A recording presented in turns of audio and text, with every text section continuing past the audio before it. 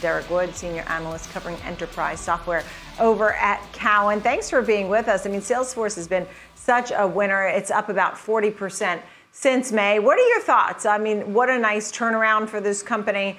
Still has room to run here?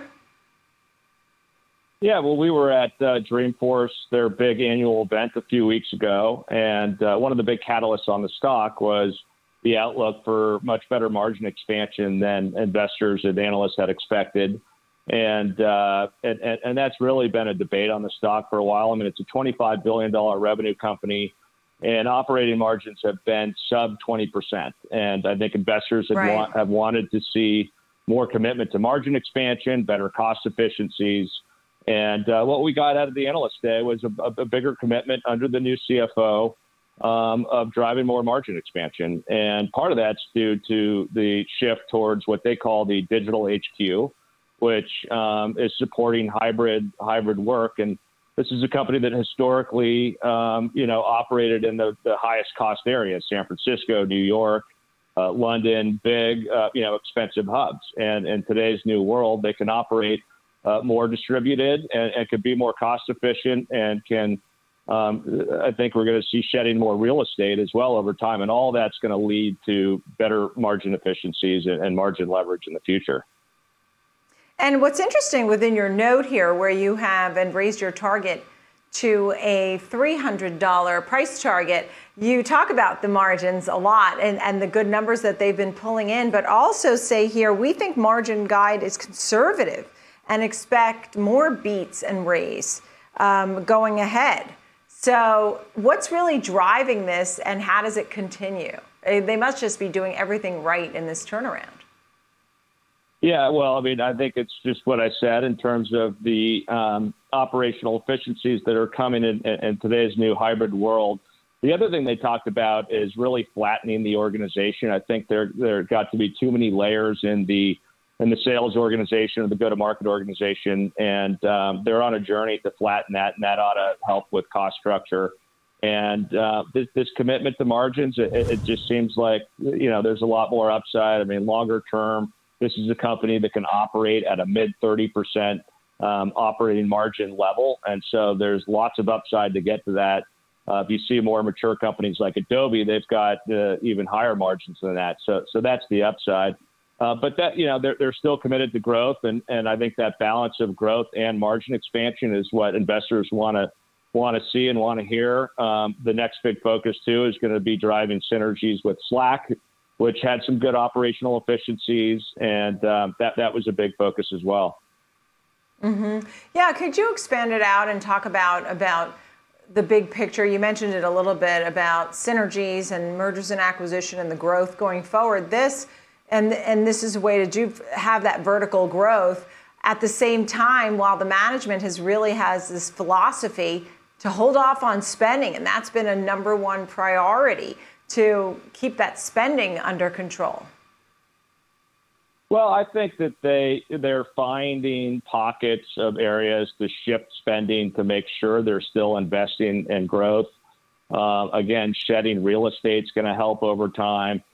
They used to spend a lot of money on conferences and marketing, and a lot more is going to virtual. And so that frees them up to be able to spend more money on sales capacity. And again, I mean, the synergies with Slack, I think you look at the 150, 200,000 customers Salesforce has, there's a lot of Slack deployments inside those customers, but they're very departmental. And the synergy is going to be to really take more of a top-down sales approach, leverage the relationships that core sales reps at Salesforce have to drive more of a top-down agenda sponsored by a CIO or a CFO, and really go more end-to-end in terms of adoption of Slack as not only a communications tool, but really an engagement tool to access all of Salesforce's applications. And that fits well within their broader customer 360 initiative, which is